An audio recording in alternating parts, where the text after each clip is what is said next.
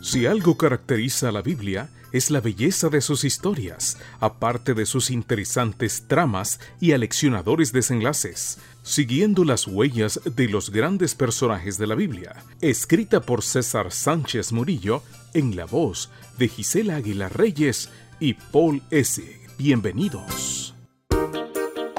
¿Qué tal, amiguitos? Es un gusto saludarlos una vez más.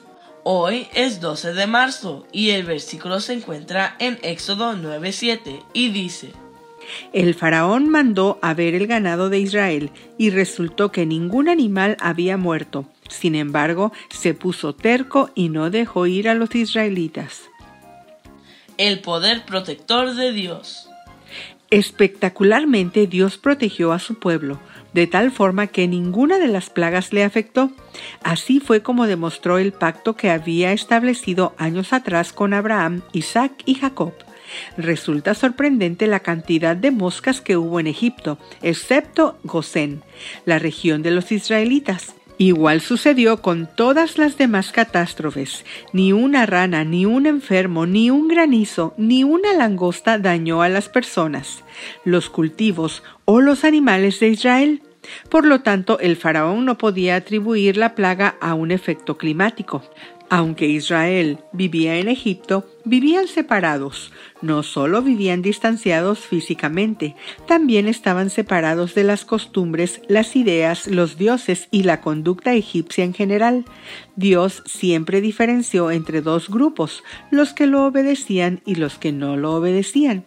Fíjate en lo que dicen los siguientes versículos. Donde vivían los israelitas no cayó un solo granizo. Éxodo 9:26. Durante 3 días nadie podía ver a su vecino ni moverse de su lugar. En cambio, en todas las casas de los israelitas había luz. Éxodo 10:23. Para que sepan ustedes que el Señor hace diferencia entre egipcios e israelitas, ni siquiera le ladrarán los perros a ningún hombre o animal de los israelitas. Éxodo 11:7.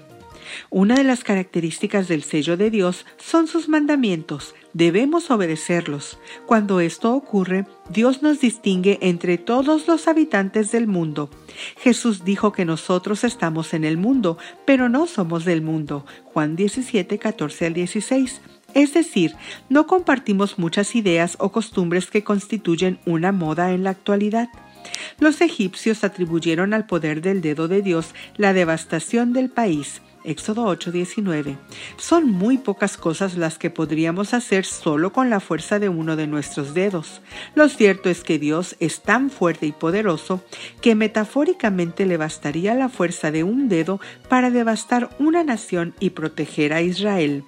A lo largo de la Biblia, a las grandes obras de Dios se les atribuye a la fuerza de su dedo, su ley, la creación y la expulsión del mal. Éxodo 31:18, Salmos 8:3 y Lucas 11:20. Que hoy tengas un excelente día. ¡Hasta mañana!